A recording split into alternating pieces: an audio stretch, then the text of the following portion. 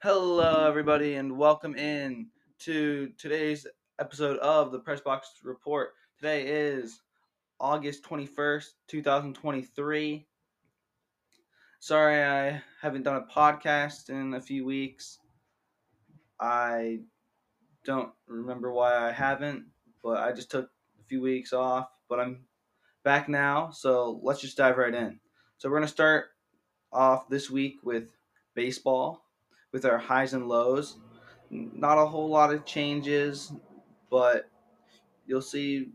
I want to say one of the only changes right off the bat. So we're gonna go with our highs first from 3 to 1. Number 3, the Los Angeles Dodgers are 76 and 47, coming in at first in the NL West. Whenever I looked at the standings, I was surprised to see how competitive this division was, considering I thought it kind of took a dip in the talent. Really, that was only the Rockies, but the Dodgers are still holding on strong, being one of the top teams still in the MLB. Number 2, I think last week they were on in the same area, and this was number 2, the Baltimore Orioles, coming in at having a record of 77 and 47, only a game better than the Dodgers. I'm actually really surprised that they are still this high, considering they're first in the AL East.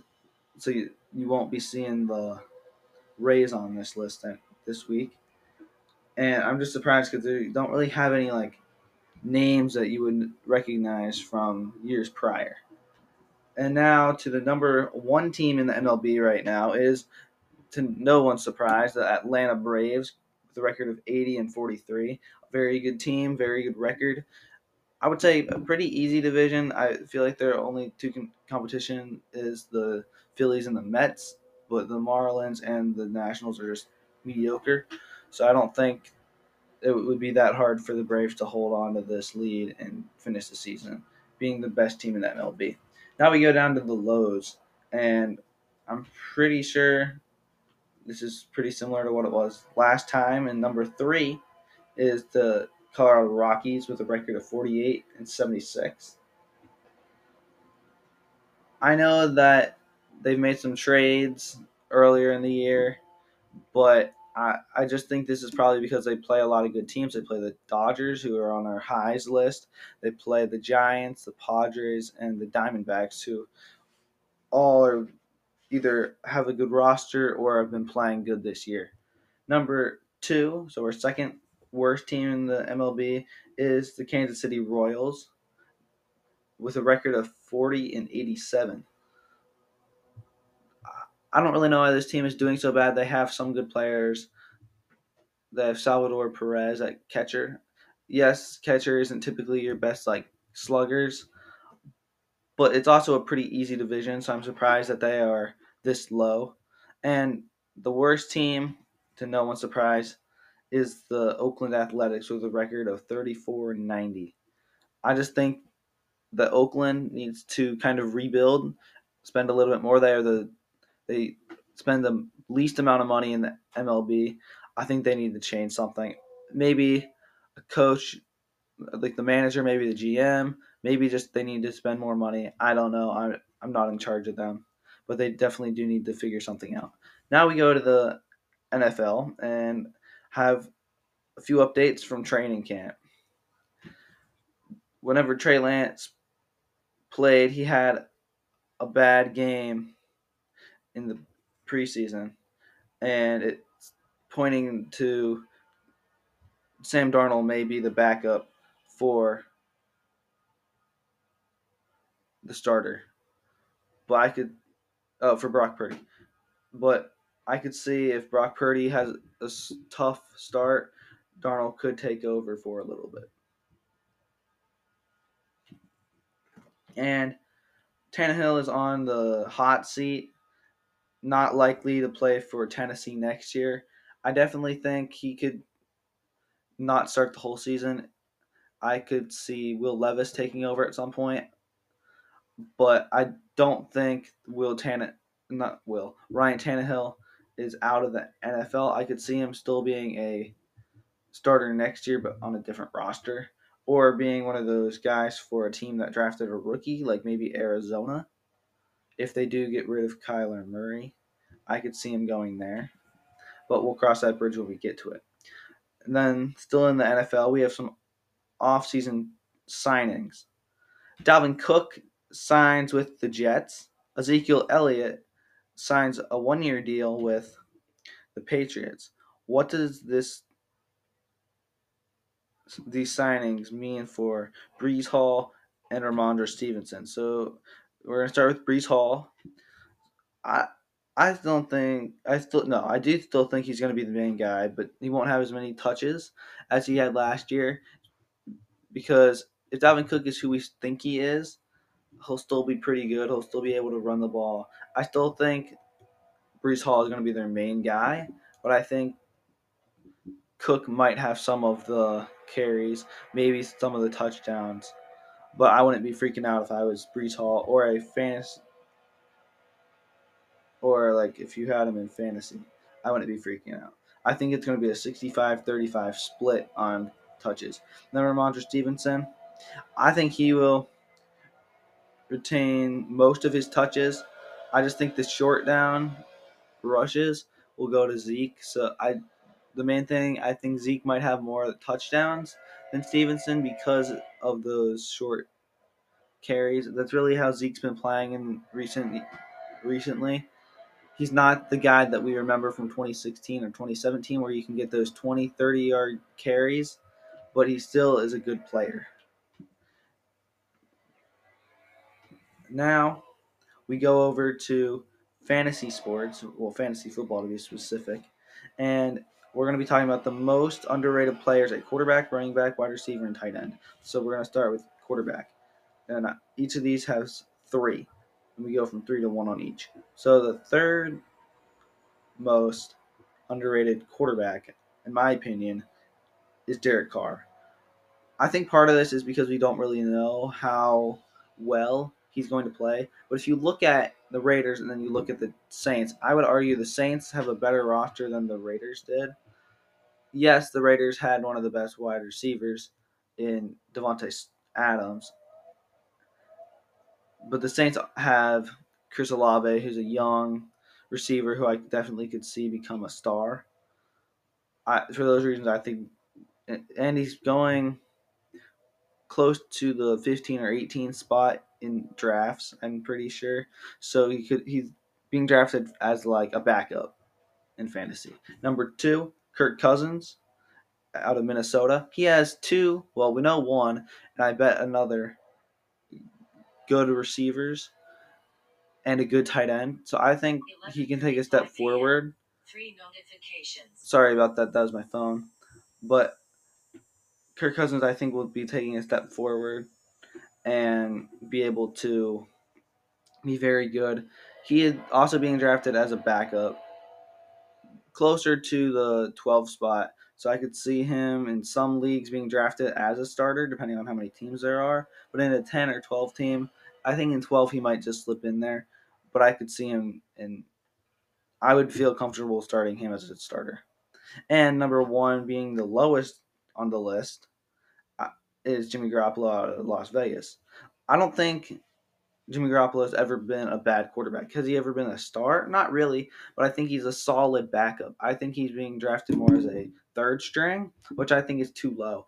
I think the Raiders will be decent. I think they'll be the third best team in the AFC West, but I would be comfortable having Jimmy Garoppolo as a backup. Now we go to wide receiver. So number 3 is Jalen Waddle. A lot of people have him being their like number 3 wide receiver or their flex, or you might even slide him into your second one. I think second should be where he goes. If you look last year, he played very well, even with Hill. But considering that Hill has a kind of sketchy history, being getting suspended, I wouldn't be surprised if something like that happens again. And I just think Waddle has always been a very good player, and I think he's going just a little bit too low. Number two, this is a former star, and I still think he is worth being your second or third wide receiver, and Deebo Samuel. The only reason why he's not my number one most underrated is because he plays for the 49ers. They got four good players. They got McCaffrey, they got Samuel, they got Ayuk, and they got Kittle. And I only think two of them are going to be good. I would say probably McCaffrey. It's McCaffrey, and then I would say Samuel, but you never know. It could be Kittle, it could be Ayuk, it could be someone else. But I still think having Samuel on your roster is a good play, and I just think he's going a little bit too low considering how well he's played in his past. And then number one, we mentioned him already on this show, is Chris Olave with the New Orleans Saints. I think he's going to be a star. Hasn't broke out yet, but which I think is great because he played very well last year, and I think he's hasn't peaked yet. Um, I don't think he's been like his former player in Garrett Wilson, where I could see Wilson not being as good as what he was last year, but I definitely think Olave will be better than what he was last year. Now we go to running back. Number three. This is our only rookie on the list from Seattle, Zach Charbonnet. Considering you don't know if Walker is going to be ready to go and play well, I do think that Walker and Charbonnet will at least share carries, and I could see Charbonnet by the end of the year being their main guy. So I think he's being a little low. I'd put him more up in the range with like Montgomery. He's just a little bit behind them, but I don't think he should be your starter. I think he should be like your third third or fourth running back, but not your flex. Number two, another young guy. I think this will be his second or third year. James Cook. Considering we never know who's going to be the running back for Buffalo, I think this is his year. That he's really one of their only running backs. Devin Singletary left. I think Zach Moss might be there. He might have left. I don't remember, but Zach Moss is getting older anyway, and I think James Cook is just a good bench spot for your running back. Kind of hold him, see if he does anything. If he does, great. If he doesn't, he is kind of underrated. So I think you can get him as a steal. And then number one, Dameon Pierce. I really do think everyone is too low on him. He's a very good running back, and I think people need to realize that. Yes, he's on the Texans, but they have a new quarterback. They got a new tight end. I think this can be a good season for Pierce. I would be happy having him as my flex, or possibly even my number two running back, depending on who else I have. Now we go to tight end. Number three, this is kind of a stretch. He's kind of high, but tight end is the hardest one out of these to talk about because there's a big gap between great tight ends and then just like everyone else. Number three, coming from Cleveland, David Njoku. He was very good. I just think he should be higher than Darren Waller, and he's not. I would put him right behind TJ Hawkinson. I think that those two are kind of comparable, especially if Watson and Cleveland can get his act together. I think he'll have a good season. Number two, this player's on a new team. We talked about him as well. Number two, Dalton Schultz, now in Houston. If you look back to how he played in Dallas, it was very good, and they already had better wide receivers. So if CJ Stroud can connect with him, I think Schultz will be a very good tight end and can move up into the top five for tight end and jump over Goddard if this does work out. And number one, this guy is also on a new team. When he was down in Miami, he was a very good tight end. He's getting older, but I don't think that's a bad thing. I think Mac Jones will be able to play better. They got him and they got Juju. This is Mike Gesicki. I think Gesicki is still a startable tight end. I would have him around 10, 12, somewhere like that. But I think some people are lower on him. So that's going to do it for fantasy. And now we go to our last segment in tiers. And today they're going to be U.S. cities. I will just say three of these cities, and when we get to them in the tiers, I will say this, but there's only three out of, I want to say, 11 that I have not gone to, but I've heard about them. But just take that with a grain of salt. So the cities that we have is New York, Chicago, Miami, Cleveland, Philadelphia, Washington, D.C., Baltimore, Los Angeles, Houston, Denver, Las Vegas. Did I say and Boston's in there? I don't know if I said that though. But yeah, Boston. So tier one, there's only one team, and it is Boston. I might be a little biased. It's where I'm from, but I just think it seems pretty safe. It's not the like most unsafe. I mean, any city is not going to be the safest place, but compared to other cities that are bigger and even about the same size, I do think it is safer than some of the other ones on this list, and it's it's one of the more fun ones. You can take ferries around. They have all of the major sports teams. They got the Patriots, the Dolphins, the Red Sox, and the Brewers. They might even have a soccer team. I don't know. I don't follow soccer. So I just think this is a good city. It's a big city, but not too big where you can. It just feels off. Number two is Las Vegas and Denver. Denver's one of the ones I've never been to. Vegas I have been to. I'll start with Denver. I have never really heard anything terrible about Denver. All I really heard is it's a mile high city. I think that sounds pretty cool, and I think that I've heard good things about Colorado. So I think Denver would be a good city. In Vegas, if you've been, you know what I'm talking about. But Vegas is just fun. It's its own little area. You go out a mile or two away from the strip, you're in the desert. That's just cool to me. It's like this little bump in the map, and you wouldn't think it should be in Nevada, but it is. It's just like a street or two with a bunch of hotels, a bunch of casinos, a bunch of buffets. I just think it's cool.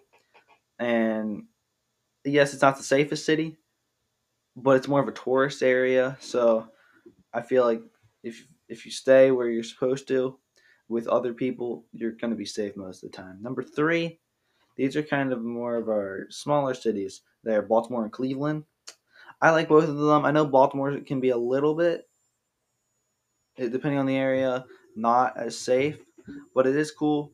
They got the Orioles and the Ravens, and both their stadiums are like right next to each other. That's really cool. They got their crab. Can't forget about the crab and Old Bay. That's really cool.